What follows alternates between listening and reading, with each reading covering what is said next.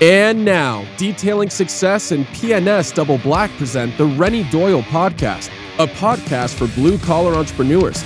Hosted by the detailer of Air Force One and founder of both Detailing Success and the Detail Mafia, Renny Doyle.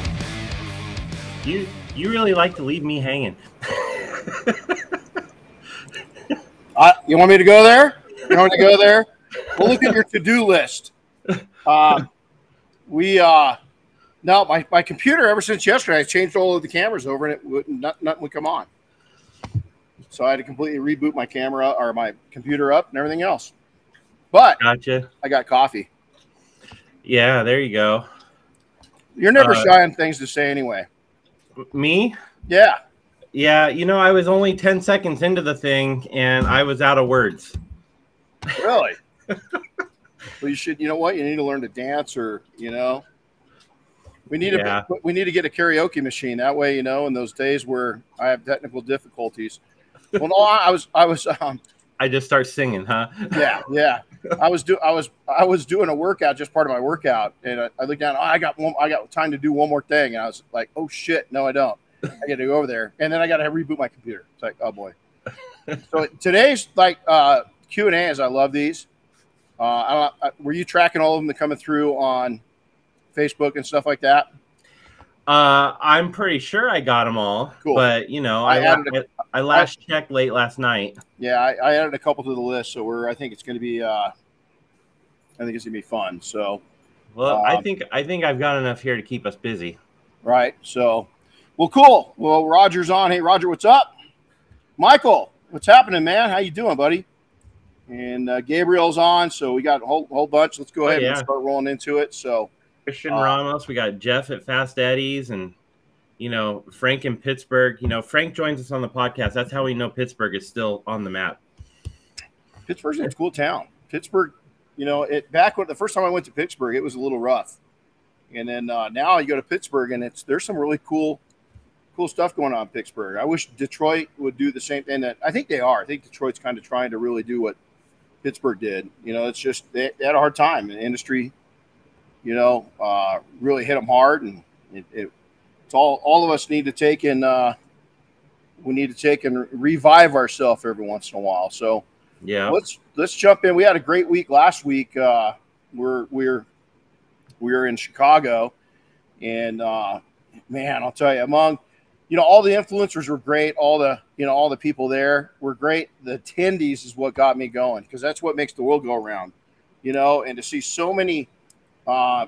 It was really cool because it was a blend of professional detailers and then really serious enthusiasts.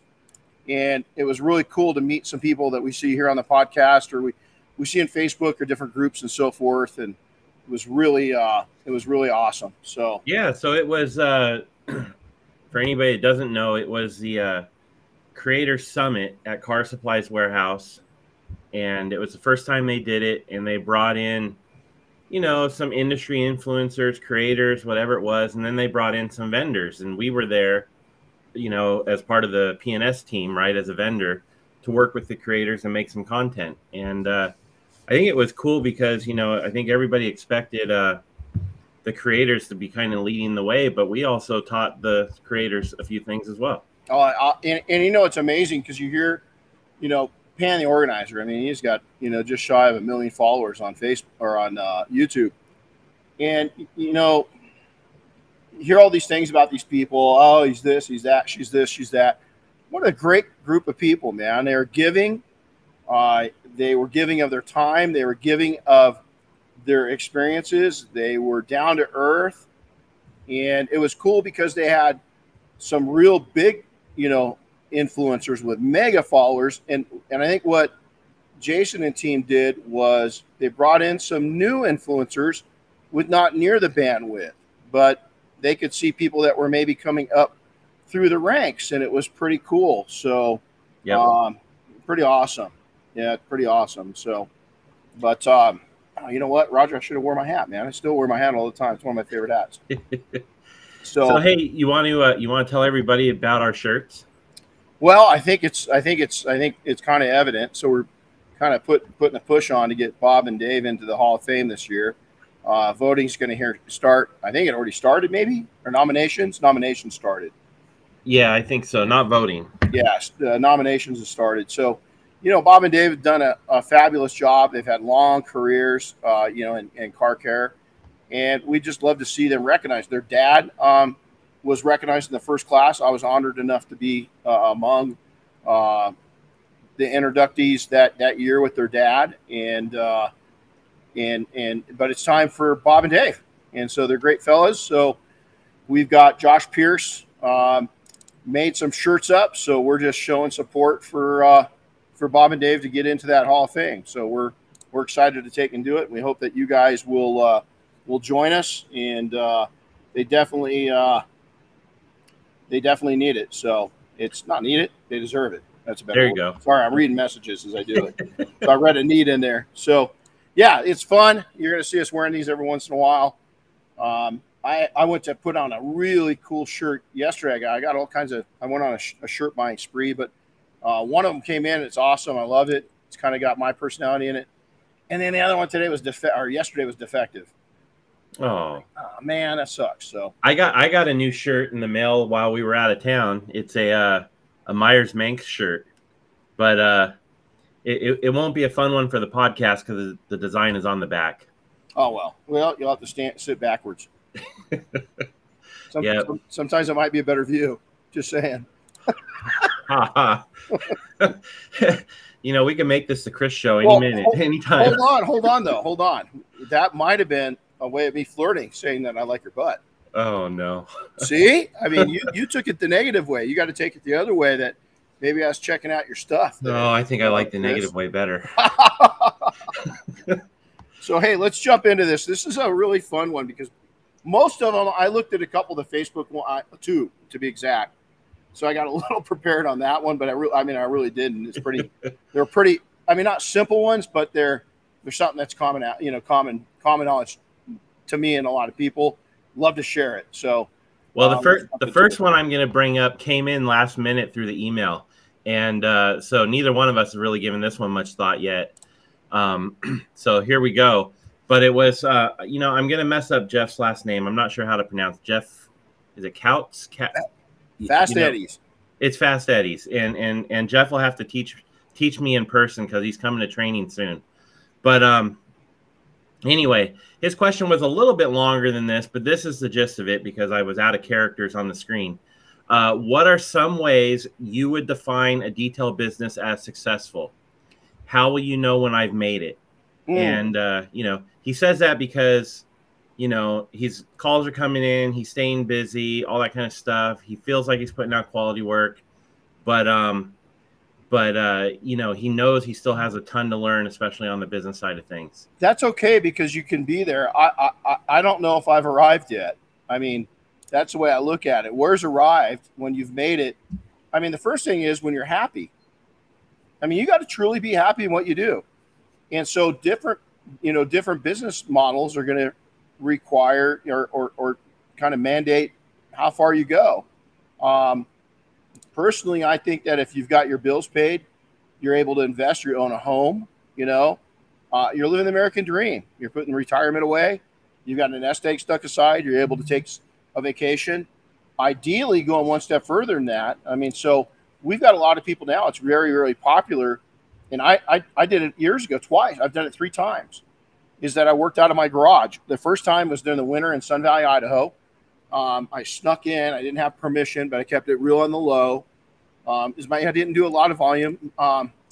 My Jack Hemingway, Ernest Hemingway's son, was my neighbor. He loved it because I'd go over to keep him quiet because he was kind of the squeaky wheel in the neighborhood. We didn't have a normal neighborhood. So our property, we had a couple of acres, so it was kind of set aside. But some of my neighbors knew it and they loved it because they knew I was just getting a start and I was going after what I love to do. I wasn't doing what I did before. I was happy. And so I think that, Jeff, if you take in, it comes in chapters. It's like reading a book, man. I can tell you, I'm on my second read of a book that Chris got me. And each chapter just keeps putting a smile on my face. It just, I don't know if they're better, but when you link the chapters together, it's just a really good spot. And so I think that a lot of people, my idea, and I think going back, knowing what I know now, is that I wanted to change. Detailing was really tough to make it in back in the 80s and 90s. And you could squeak out a living, but it was tough. And it's not like now. So when I came back into it, 97, 98, is I really wanted to take and change the opinion, not of detailing, just in detailing of my market. I had no eyes on the national scene. It didn't take long, though. Within the first year, I did, because I got tied in with Shell Oil, Shell Aviation, and all of a sudden was thrust onto a much bigger scene. But my biggest thing is I wanted to take and develop a spa. Back then it was brand new. I wanted to do an auto spa where we offered many services in the spa, the automotive spa. I wanted to take and create a solid income where I could own my home, which I did at that time. I wanted to take and create an environment where I could keep, we had three of our 4 kids were born in by that time. Our idea was maybe to keep Diane just working part-time, which we did. We wanted to buy a shop, which we were able to do. So I wanted the baseline of just being a happy dude and a happy family. And honestly, I look back, and when I got on the national scene, I got stars in my eyes, and I saw, wow, there's a lot of opportunity. Detailing's just not. We've done a great job of making it understood at the next tier of consumer, and we're making profits that are unheard of. I can do this all over the place. And that really, really hunked up my lifestyle for a while, because I grew too fast. Looking back, it wasn't quite scalable at that time. I didn't have enough control mechanisms. I didn't have enough people to help me with it. So I had a lot of pressure on myself.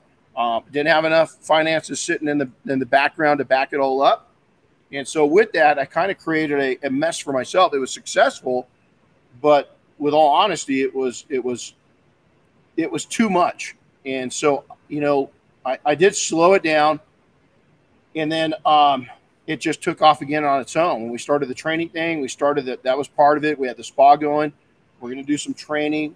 We had, again, no idea of how that was going to take off, but then it took off, and it just kept growing and growing and growing. And then probably it took about 3-4 years. 08 happened, the big crash.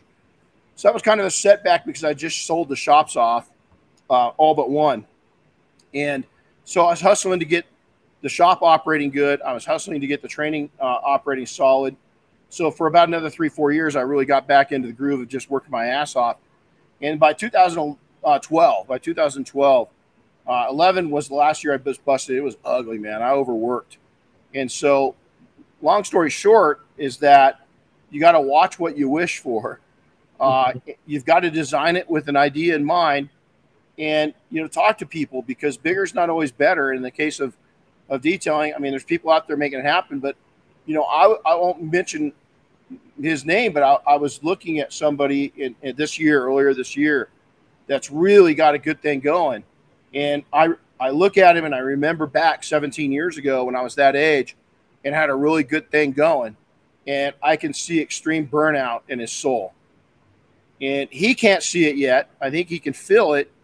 I don't think the people around him, they don't know. And so I tried to say something that was kind of shut down nicely. I said something nicely, and it was shut down nicely because they look at opportunity.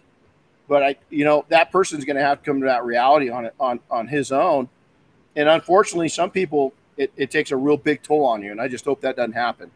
So, you mentioned it a little bit ago. You talked about baseline, right?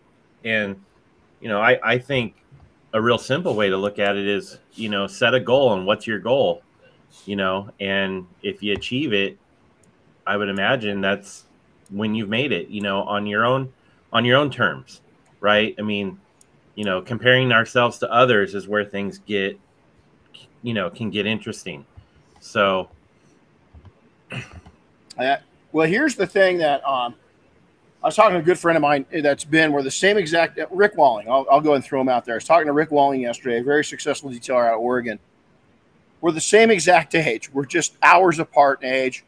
We've got a lot of similarities in our business, starting out back in the 80s. I left it for a while. Rick didn't. He just stayed at it. But, he set himself up for success as being in his 50s. He's really into motocross. Still rides hard, races. He's looking at a really big race this fall. Matter of fact, he might miss SEMA because of it. And I was like, dude, I'd go to the race. Matter of fact, if you need a pit crew, I'll go, because it's such a great opportunity. But he set himself up looking back. But both of us said, had we been in this generation coming up through detailing now, we should be 10 years ahead. We should be able to do what we're both doing right now at 47, not 57. And it takes careful planning. But here's the other thing both of us admitted. We could still be where we're both at. We're just at different spots. That's all it is. It's just I went one direction, I turned right, he turned left, and we ended up at the same stop sign. So both of us agreed, though, we could have taken and relaxed more and done our passions more and still been where we're at. We still could have. It was a misconception in our minds and a fear that, if we didn't push it this hard, it wouldn't happen. Now knowing what we do is when, Jeff, when you get to that area, how much more do you want? How much more do you want to give up? Every time that you grow your business, if you're in a good spot and you've got money in the bank, you got a year's worth of wages in the bank, you've got your house is in a good situation. Maybe you bought an investment property. Maybe you bought your shop. How much more do you want? How much more work do you want, or how much more life do you want? That's what, and I'm going to tell you right now, Rick and I think that when you chase life a little more, I think success becomes a little easier. And it's hard because I don't want to get, there's people, you're going to have a decade into this thing of busting your ass. Simple as that.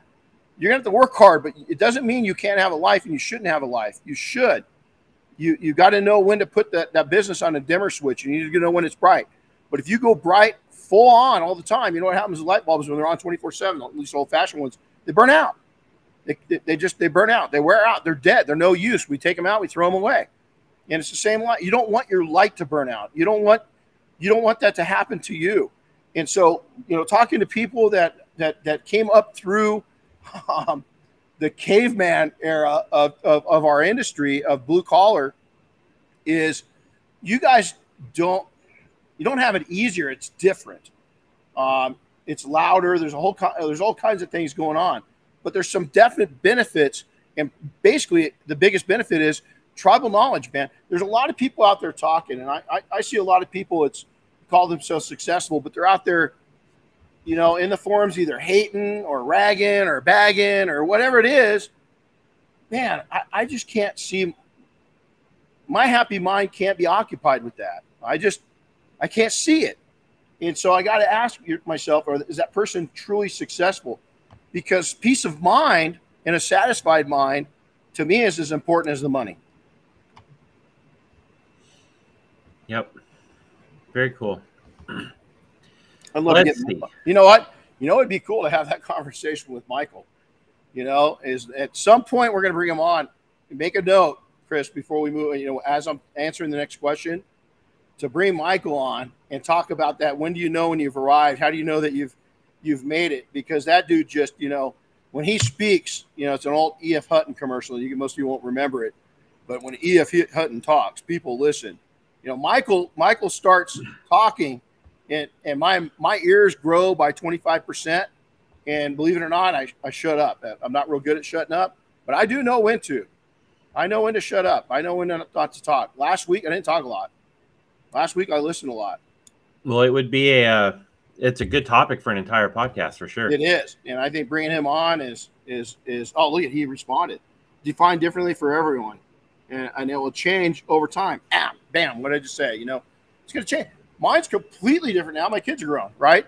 And we're still, believe it or not, I've got a kid all of a sudden, Juan, her boyfriend's kind of interested in starting to learning about the industry and detailing, and maybe looking at starting a shop up down the hill or something like that. I was like, whoa, where'd this come from? But all of a sudden we have a little bit of a pivot, and it's pretty cool. So hope that helps, Jeff. Very cool. Next one up is from Daniel Lang. Says, based on your previous experience, if you were starting a detailing business today from the ground up, how would you do it, and what pitfalls would you watch out for? Pitfall. Well, I'd stay off. The only thing I'd go on to social media for is market myself. I'd go to events. I would get trained and educated. Education is the biggest change that we've seen in this. And I'm not pushing ours. You can go to free educations. There's a lot of manufacturers. I mean, we put on. I put on a coffee coatings and profits thing. It's free. It's usually like $20, but you get it back in merchandise depending on where I'm doing it. Education doesn't have to cost. You just have to invest the time. I would look at my realities. Where am I at? How much money do I have stocked away, put away? If this is mine was a side hustle on 2 different times, where it wasn't a main hustle, but it was a side hustle. Well, the first time was just a way for a kid to make money and learn how to fly, And so I would take and keep right now. I'll tell you, wash clays and coats, anywhere from $200 to $600, depending on your market. I would take and get connected. I would go where people of influence hang out in town, whether that's the chamber or the Rotary. I would go where no other detailer goes. If there's no detailer there, that's what I did. Is Chamber of Commerce is a great asset. I would look the part. I would smell the part. I wouldn't roll in. I've had nice vehicles over the years, and when I still own shops, I didn't drive some of those vehicles out to customers. But there's a funny story with Arnold Schwarzenegger and how he did get him as a customer finally. And I did drive something cool out to his place, and that's what got his attention. But I wouldn't roll big. A lot of detailers want to roll like their customers. And some of these people don't want us rolling like them. They want us to look professional, neat. I was over with my dad lives in Vegas. He's moving to Santa Fe, New Mexico. I was over there. I was picking up a card. We went over and helped him with some stuff that he needed help with. And then he ended up giving a card to our daughter when we were there. We had AAA come out to check the battery out. Man, I'll tell you what. The van rolled up. I'm used to vans. I've built vans in our companies, right? All of our shops. Van rolls up super clean, strobes on it. Little tiny van, just a little Ford van, right? Had strobes on it. Guy gets out, impeccable uniform, impeccable. Greets me, shakes my hand, looks me in the eye, says, "Okay, we got a battery problem. Give me 10 minutes, and I'll have a complete analysis." Comes over, he's got a pad, goes through what it's going to be. Battery's dead, shows me the test results, how much it is to put a new battery in, what my options are. 15 minutes, so he's out of there. Shakes my hand, very professional. That's the kind of connection you want to be. I would keep things as simple as you could and do a reality check on your inventory. Okay, what's my finances look like? Okay, honestly, what's my finances look like? B, what is my knowledge base? Everybody thinks it's the detailing side of it's easy. Polishing a car is easy. I hate to say it. In this day and age, is if you've got the right education and know-how, there's challenges in it, but running a business is a lot harder. Is that if you think that the detailing, the technical side is going to be the difficult side, it's like dentists and doctors when they get out. The reason why so many dentists and private practice doctors fail is they don't teach business in medical school much. It's a very short part of it. And on the side of finances, it really gets them screwed up. It's the same thing with service business, blue collar. People think because I'm good at something that I will build it and they will come. And a lot of times, if you don't know how to manage money, if you don't have enough money to get going, if you quit your job too early, is that I kept a side hustle for the first 3 winters I was in business. Did I need to? First 2 I did. I had kids. The first 2 winters I had 2 kids. The third winter I had a third kid. And so I didn't really need to do it, but I did it anyway just to cover down. But what I had advantage of is I'd just come out, I'd owned 2 other businesses, very successful, sold them off, went to work for a big corporation, did very well there. That's where I learned finance. That's where I learned a profit and loss statement. That's where I learned scalability. That's where I learned management. That's where I learned management of people. That's where I learned to be a follower within leadership. And a lot of people just can't understand that. Well, I'm a leader. I don't need to follow. Bullshit. Is that if you're going to lead, you got to know how to follow and drop back into line when when that time comes. There's times that people are going to lead you, even if you're the top leader. And you look at a president, they got advisors. What do you think that is? The president's still the president, but they're getting advice. I would take and do look at what you're going to do service-wise. I would design a menu. I'd be very careful about that. I'd really design. So many people have a menu, and it's Me Too advertising. I looked. Matter of fact, every day I go on to Instagram and TikTok, and it's amazing on how many service providers, not just detailers, but period, look alike, sound alike, taste alike, price alike. And I'm like, I would look so different. I'd stand out. I would be memorable, and I wouldn't go after what everybody's going after. Is that I want to be the only person that offers my level of service and is connected in my market. And so it's relationships, and it's marketing. It comes down to those 3 baseline items. And if you don't know how to do it, own it. Go take classes. Junior colleges are an amazing asset. We've got SCORE, is an amazing asset. Toastmasters, an amazing asset. And all of those items are cheap. It doesn't cost a lot. And it's just I'm gonna steal one off of Carroll Shelby, the great Carroll Shelby. I heard him in a speech. I got one conversation I brag about it all the time. Less than 5 minutes, still talk to him. It just blows me away. But I heard him say one time, he was in his 80s, and he says, you could drop me butt ass naked in Michigan in January, and by June, I'm going to be back on top because I know how to. I don't need the money to do it. I know how to build the relationships. I got a passion for what I do, and I'll outwork everybody. There you go. That dude's amazing.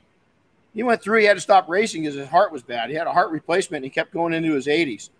Imagine the stress that guy was under at different points and why it didn't kill him. He just had a heart of a lion. I'm surprised he's dead. I don't think he is. I think he's with Michael Jackson and Elvis.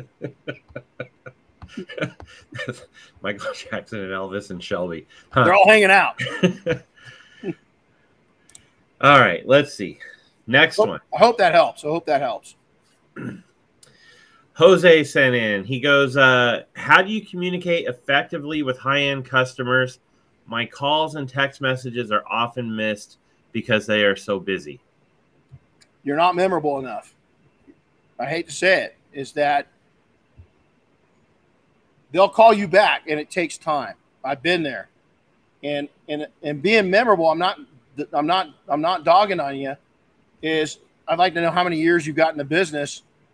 And how connected are you? How engaged? So, for instance, Diane and I, well, and that's the other thing is high end. Are there a lot of high end clients? What do you call in high end? I never wanted. I lived in one of the most exclusive, wealthiest communities in North America, and I didn't want the wealthiest. I didn't want that cream on top. Those guys were, I had them, but I didn't really hunt for them. I hunted the next ones down, the next level down. And then the service providers, all the contractors that did work for them, those people had serious money. Those are all. But where are you going, and are you being seen? So Diane worked nights, and so when we first got going, she was a wait staff at a really high end restaurant, and it was named Oscar's. He's from Spain. Still the best food I've ever had. My favorite restaurant. Everywhere I've gone across the world, 22 different countries, paella, Spanish-style paella, second to none. This guy had at any given time in his restaurant on a Saturday night, you could go in there and it was a who's who of Hollywood. I mean, Bruce Willis.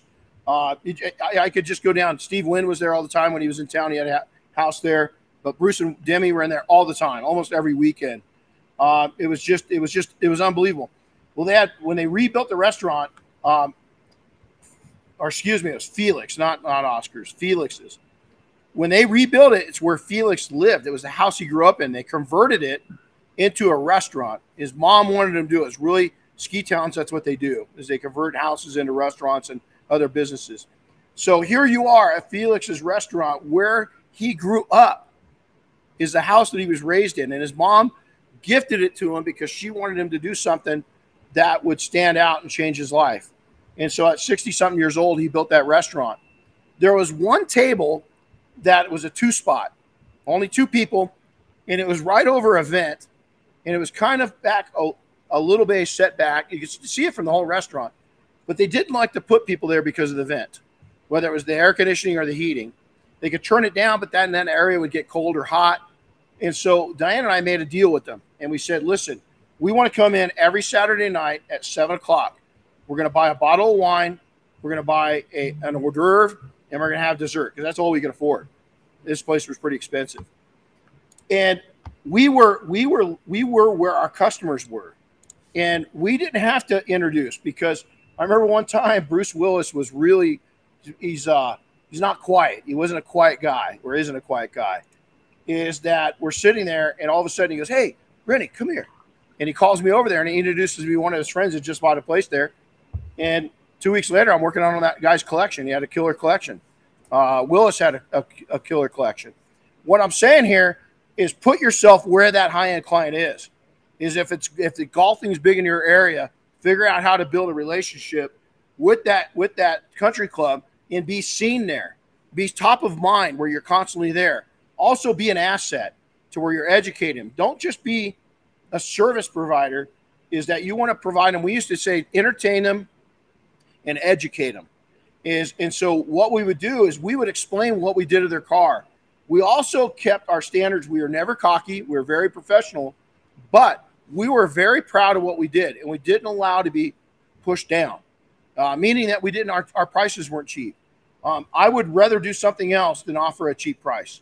I've got to meet the demand of what it does to cost. My cost of business got to be covered. My burn rate's got to be covered.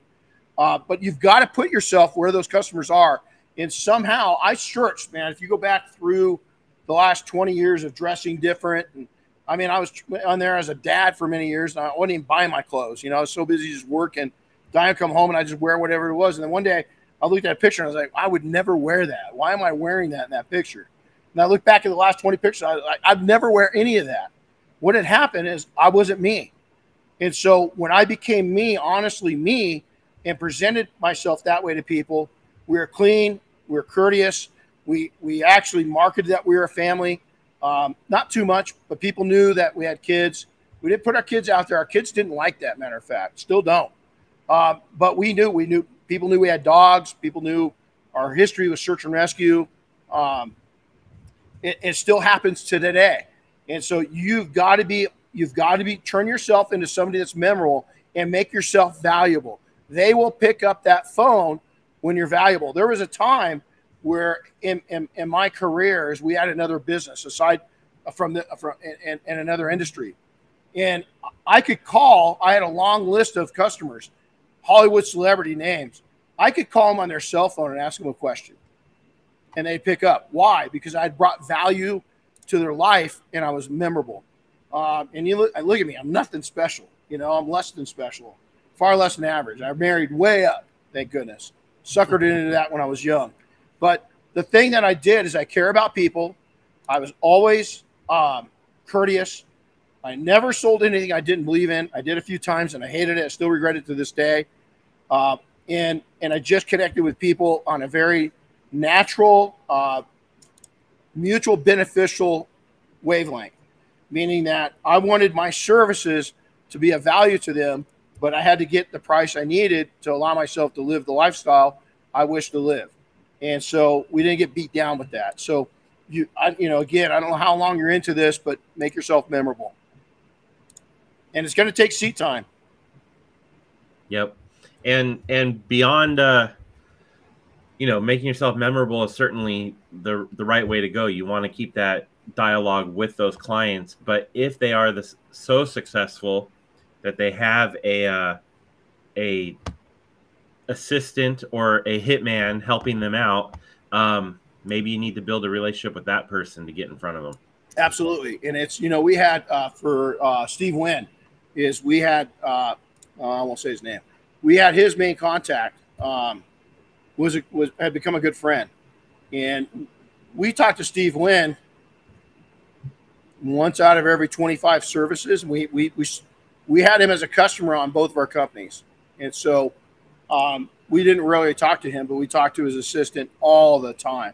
So if you are in one of those markets that got that, that's, as Chris just hit that, is you want to build a relationship, because if you build trust up with that person or the wife, so if you've got a busy entrepreneur, or the husband, if you've got a really busy entrepreneur and the wife or husband is kind of managing things, make sure to build a good relationship with them.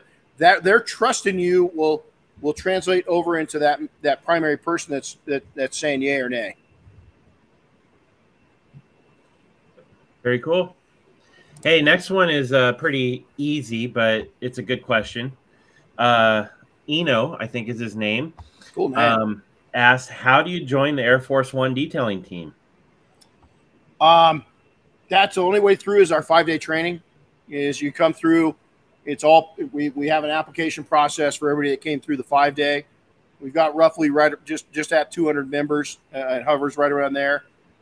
So it comes out of our think tank. Once we get through training, I mean, there's a lot of detail in education and how to and this and that, but mainly it's how to run a business. And so we have an application process for those individuals.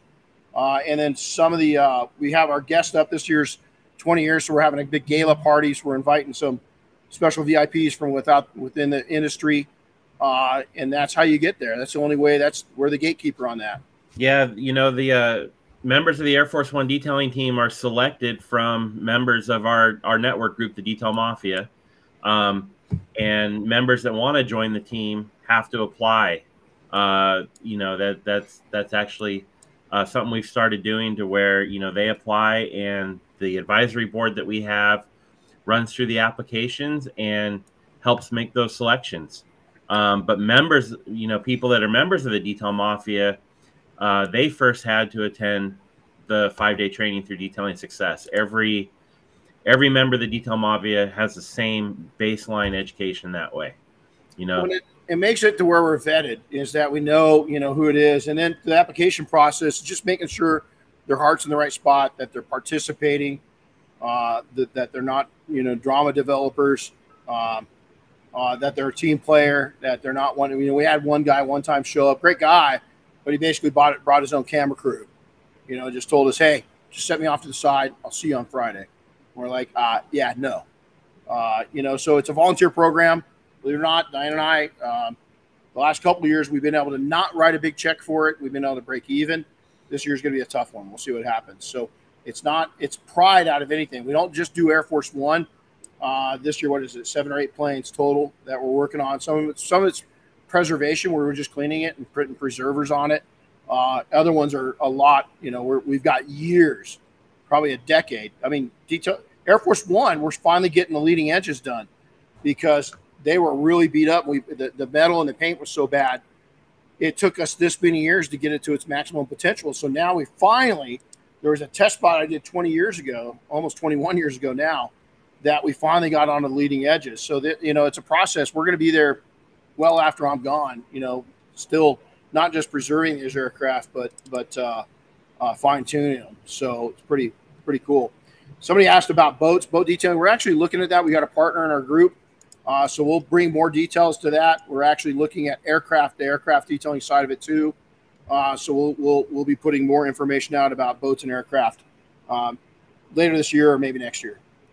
Yeah. Hey, Josh, regarding boats though, I know it's not training, but the IDA does have certifications now. Those are written tests for both boats and also they just added motorcycles.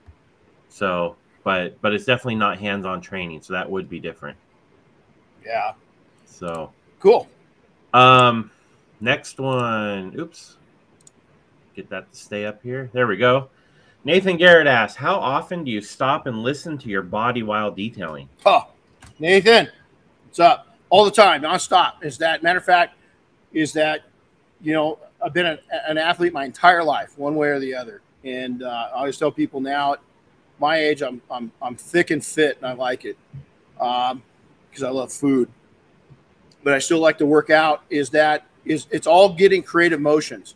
So when we're teaching people all the way from our youngest students, 18, 19 years old, all the way up, we've had students come at 70, 71 years old, and they, believe it or not, kill it. But we teach very very body safe techniques to not. Your first thing is going to go is your shoulders. You're going to wipe your shoulders out and your back, probably both those at the same time. And so, it's keeping fluid. It's making sure that you're not bent over and all decrepit. The other thing, a lot of people, is your body wearing out is exposure to chemicals. If it's on you, it's in you. And so, it's also is getting enough sleep. A lot of people, entrepreneurs, I'm grinding 24/7 bullshit. Even now, you go into special forces teams or you go into pilots, is that their requirement for sleep. Sometimes they can't because they're all gunned up. But the requirements for sleep has changed a lot. We've realized that we as humans, they're superhumans, which 99.9% of us aren't, that can survive, not thrive, survive off of 4 or 5 hours sleep. I'm full of energy today. I got probably about 4.5, 5 hours last night. I'm fine, but I can't do that all the time. My body requires a good 7.5, 8 hours of sleep, probably 4 or 5 days a week if I'm listening to my body. Also, mind rest is that you don't want to take and be constantly, if you're constantly on, it's just like a jet airplane. If it's constantly in afterburner mode, you're just going to wear, you're going to burn the exhaust right off the back end of it. You're going to break everything. You're going to wear down. You're going to run out of fuel really quick.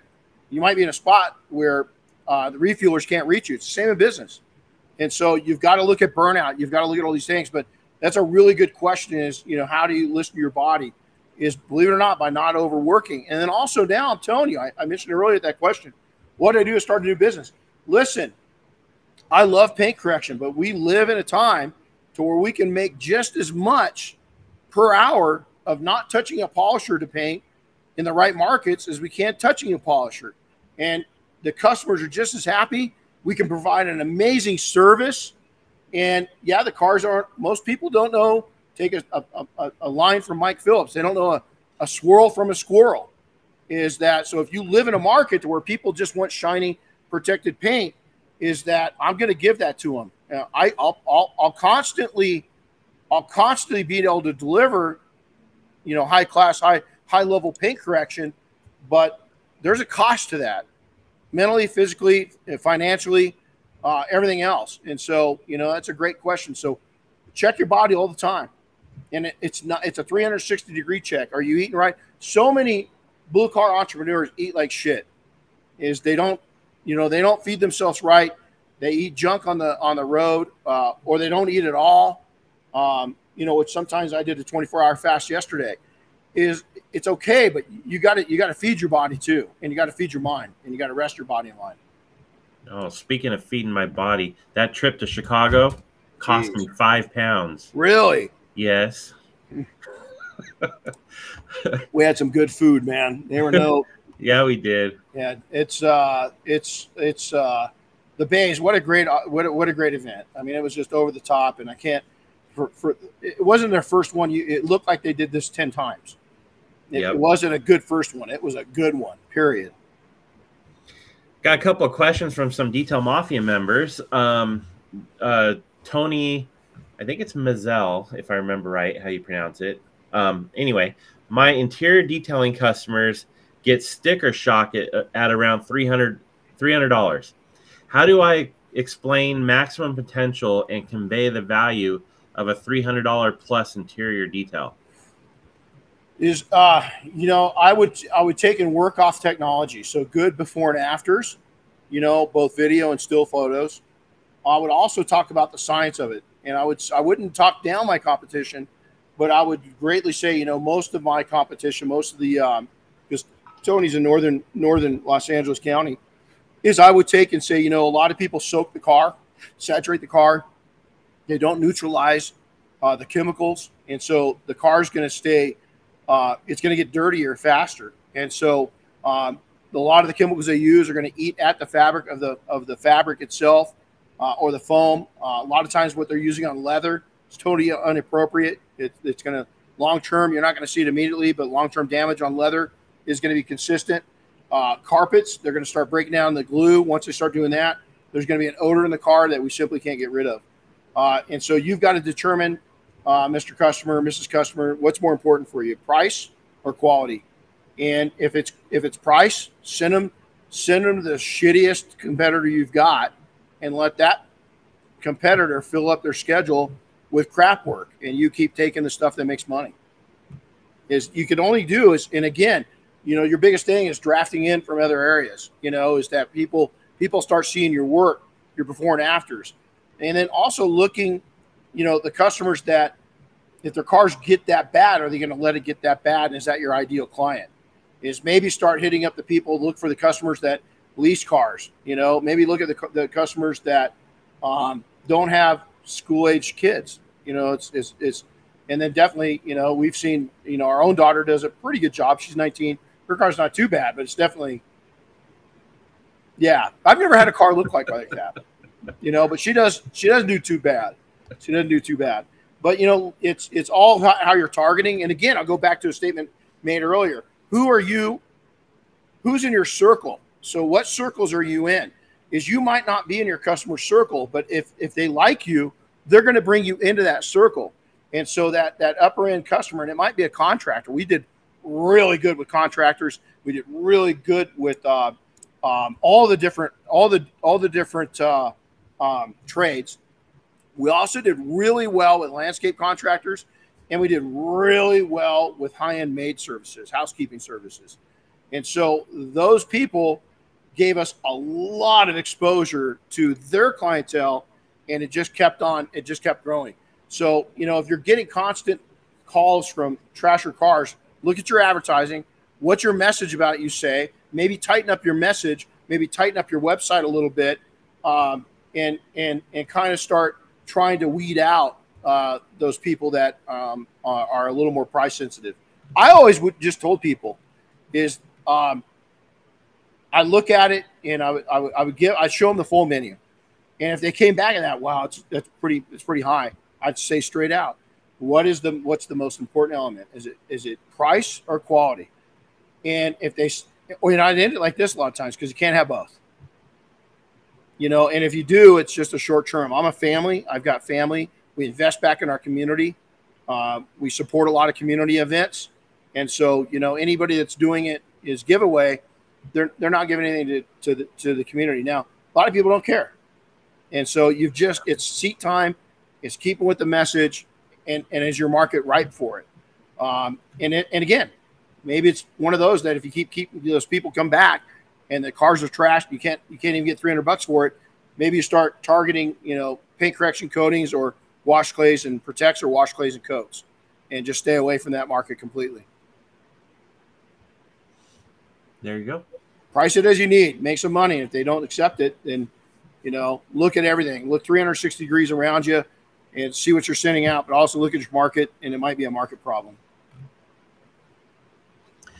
Next one, Rick Kolb. I'm currently a mobile detailer. If given the opportunity to build a home-based shop or rent a shop, what would you do? My house is sitting 45 yards away. It's right here. Your home-based shop is a little different than most. Yeah, well, it is, but it's sitting right here. I'll tell you a story. Is that A, can you do it legally? That's the first thing you ask yourself. B, what's your clientele? What's the message you're going to send? So I'll tell you a story. Our youngest daughter, Darren's 19 now. When she was 4, we had two localized shops. One was about 2 hours away from where we lived, and it was kind of a sub shop, right? And then we had a primary shop there. So I decided to work out of. We had 2 garages. We had a main garage, and then we built a secondary garage in the backyard when we built the house. I decided to take a whole year and just work out of that shop, doing all of my high-end customers, and we'd bring them there. I was really concerned. We had a nice house, decent house. It looked professional. We got it to where everything looked great, but I was concerned that the customers wouldn't dig it. At the end of that year, I started going back to the shop when she went to school, and I had customers, those same high-end customers going, well, hey, can I just have you do it at your home shop? I really like having no people around it. And I was like, are you kidding me? And so until we sold that shop, I did a lot of my personal high-end stuff that people that paid just for me to work on it, I did at my home shop.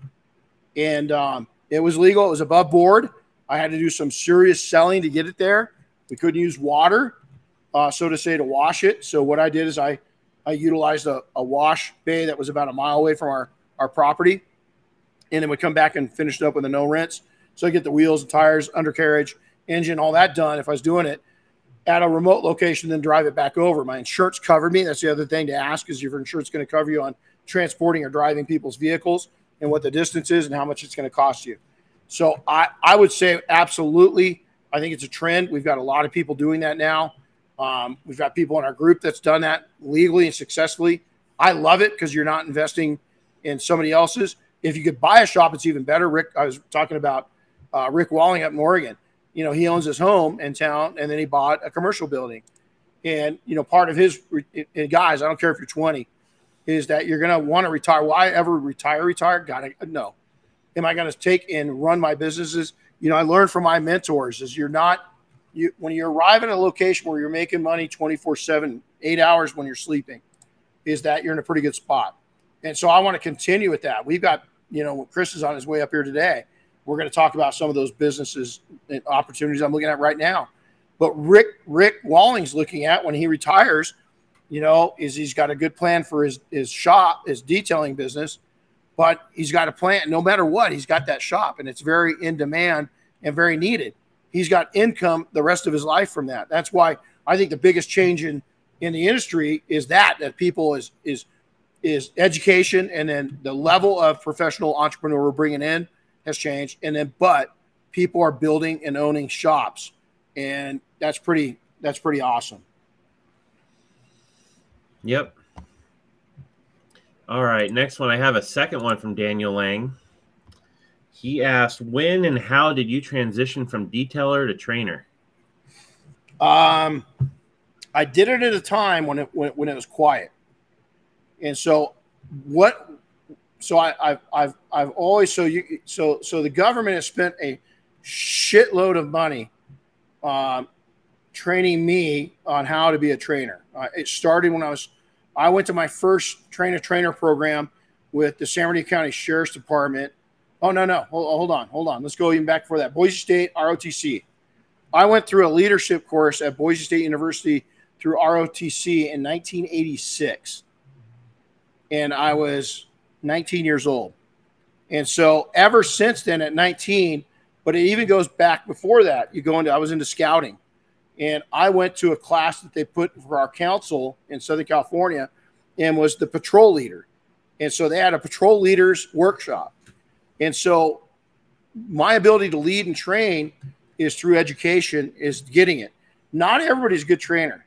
It's a lot harder than what people think. So in the detailing industry, 2005, I had somebody contact me. We had set up our own certification program at our shops. We had 6 shops, and 3 of them I directly owned. The other 3, believe it or not, were franchise operations or license operations back in the day. And so we developed this whole big handbook. We trained them. We certified ourselves. Why? Because I wanted to stand out as a international, because we'd done some international work at that time, recognized, trained, and certified detailer, our staff. So we had 3 classifications. And to become a master, we only had 3 masters in all of our shop. It was serious. We put this on ourselves. There was no other one. We developed it ourselves. It took 3 to 4 years to become a master at our shops. And what that meant was that you could work independently in our shops, and we're a problem solver. I didn't have to take and babysit you. And that's why there are so few that did it. So flash forward, the forums come around 04, somewhere right in there, 05. Matt Williams, our first private student. I've been doing classes, open garages, storefront stuff for manufacturers. I've been training at that time, going back to 99, 2000. I was speaking on behalf of Aeroshell, Shell Oil Corporation. I was training. We wrote the book on aircraft detailing. I still have the little book. It's the Air Care Guide, called the Air Care Guide. They still hand it out all these years later. If you want to see me with hair, there's a picture in there of me with hair. And so it goes all the way back to that. So I was priming myself as a kid, but just didn't know it, is that I was priming myself to learn how to teach.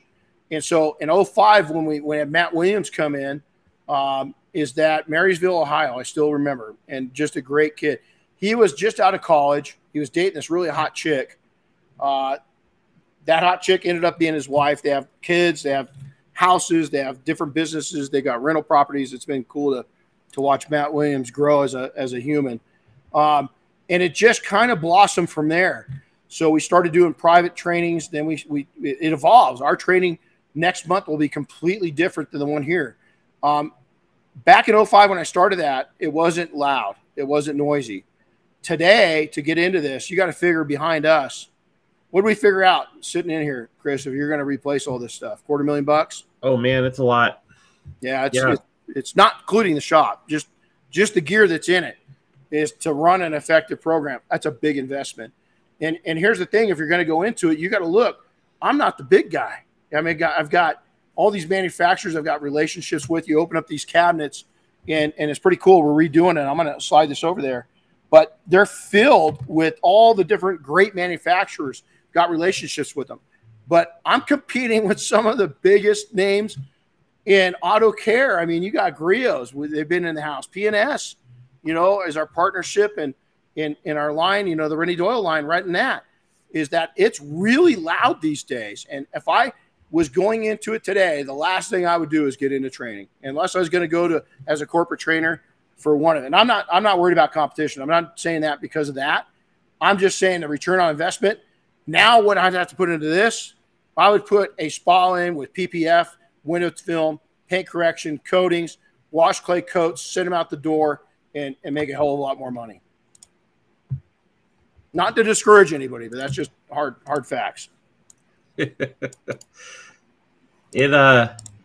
certainly didn't happen overnight either. No. Yeah, let's see. I mean, we are damn near 20 years. When we did Air Force One 20 years ago for the first time, we weren't training. I was doing open garages with Shell. I was at all the big air shows speaking. So I've been at this a long time. 1999 was when we went overseas the first time with Shell. And then I went to Oshkosh for 11 or 12 years. I went to Sun and Fun. I went to Reno Air Races. I went to AOPA. I went to Paris Air Show. I went all these different shows. And again, Shell Oil, kind of a big company. I don't know if you ever heard of it. They spent a lot of money of putting me through their corporate training to learn how to connect with people, read people, how to convey, how to communicate. It was just a series of, the stars and the moons lining up. Someday somebody's going to replace me here. Who that's going to be, don't know. But it's we all have an expiration date. Both in business and in life, before we go on to the next great thing. And that person's going to have to be groomed for a while, but he or she's out there and they're going to do it even better than I do. Well, speaking of the next great thing, I think this is a carryover question from last time, but Richard said, if you were to go into any other business, what would it be? Self-storage. Oh yeah, there you go. They're getting some of my money right now. Self-storage. And here's why. I was actually I've invested in some with a buddy of mine. He's still in it. I probably, it's a PG show. I'm going to say it because Dave is the guy that really, Dave Morris out of Sun Valley, Idaho. He actually lives up in Stanley, Idaho now. Dave is my angel. He got me going on the aircraft side of things back in the 90s. And Dave's just an incredible guy. But he says self-storage is like prostitution, is that you have it, you rent it out, and when you're done, you still have it, and you rent it out. And all you have to do is basically clean it, receive the payment, do the deed, and as long as they want you, you stay around. And so it's self-storage because now it's all automated. I like things that don't take. I would have one person. Also, our buddy Greg McKay up out of Washington, Woodinville, Washington. He's got a really cool self-serve car wash, a really high-end one. That would be probably equal to the problem with self-storage is it's going to cost you a bit, especially now. Land's really expensive. These things back in the day. Back 10 years, 12 years ago, there's a lot of people retiring out. They were the first wave of self-storage developers. they were selling their places and they needed a lot of renovating. It was kind of good deals. I'm not sure if that's still happening or not. I look at it, but the car wash, but not the big car wash. With personnel is going to be, it's a big problem right now. It's a big problem is the people problem for a lot of companies. If you're a good company and you pay well and you've got a great environment, a great culture, it won't be a problem. You just got to find the right people. But that is a problem. But those two businesses I would seriously look at. And then there's several others. But if as we're going down through, and then the other thing is the whole Airbnb thing. If I've got my buddy Bobby Weiner, we've joined forces with the challenge 5 for 5, meaning 5 properties in 5 years. Is there's software you can buy. It's not cheap, but there's professionals that will guide you through it. Bobby and I we don't talk as much the last couple of weeks because we've been kind of busy, but I am in the, we're looking right now for a property here that put our students in that we're going to double over and use as an Airbnb. I'd be looking at that as you buy. If I was back 19, 20 years old, there's no way with Airbnbs I wouldn't have sold my house. My first house, I'd still have it, and I'd be either long-term renting it, most likely just Airbnb-ing it. My neighborhood, it wouldn't go, though. Never mind. Because nobody's going there unless they want to. Yeah, same for my neighborhood. Yeah, it's carnage. They could go for a carnage tour, I mean, why rent an Airbnb when you could just park your RV on the street and live in it? There you go. I like that. Throw a mattress in a trailer and call it home. Yep. Cool. I got one more here from last time that we didn't get to. I'm located in Ohio. My clients are asking for weekly wash packages. How would you structure something like this, and what would be a good price to charge? Oh, man, we love this. We had this as we called it back in the day, our gold medallion membership. And everybody thought it was the dumbest thing, is that we had a weekly package to where, we had to start out by detailing, completely bringing your car up to our standards inside and out. So that's where it started. We had to bring it up. We had to get it coated inside and out. So they paid for that, right? Then back then we were charging about $300. It wouldn't work now. I'd probably be $375 to $450 a month for each car. And it was called the Gold Medallion Perfect Car Membership. The reason there was Gold Medallion, we didn't even call it that, is we had special cards that the members had that had like a gold medallion. And we had one guy in our shop that was he was the contact. They didn't even call our office. They had a concierge, a detailing concierge. They would get a hold of them, and they had direct access to them.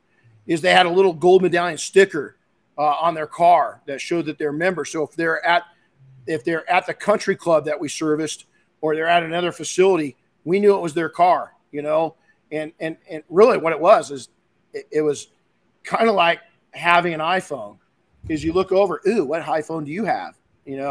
I got the 13. I got the 14. It wasn't for 2 years. I couldn't sell it.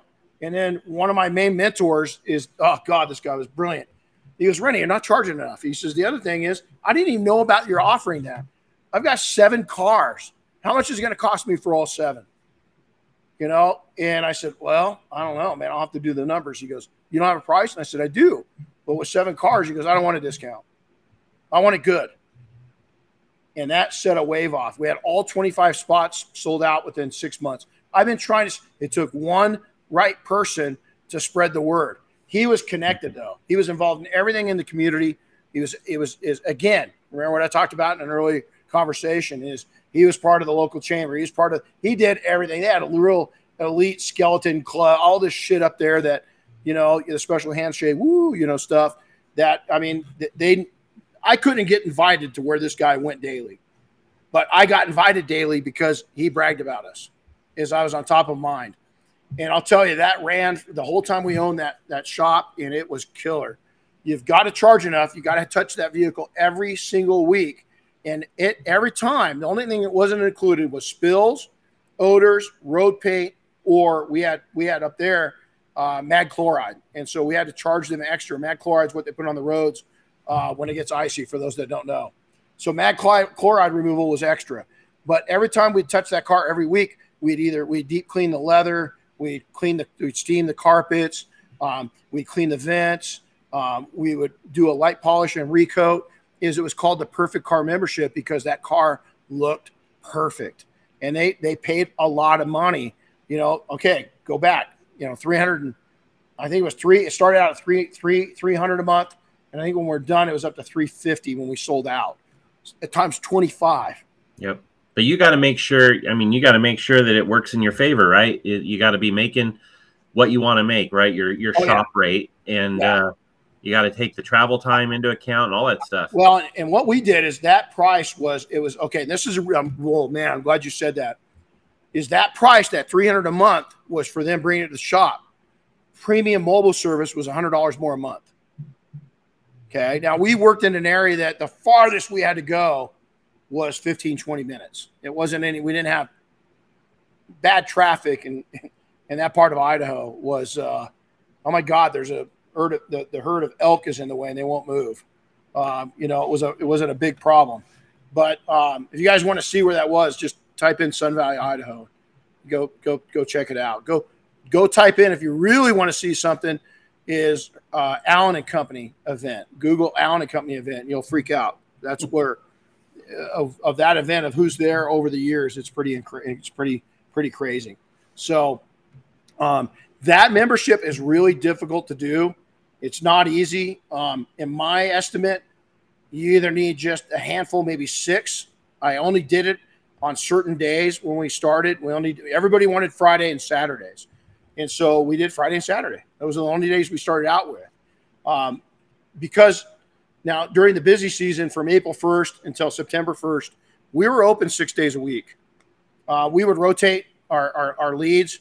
Most of them, they wanted to work as much as they could in the summertime, so most of them were there.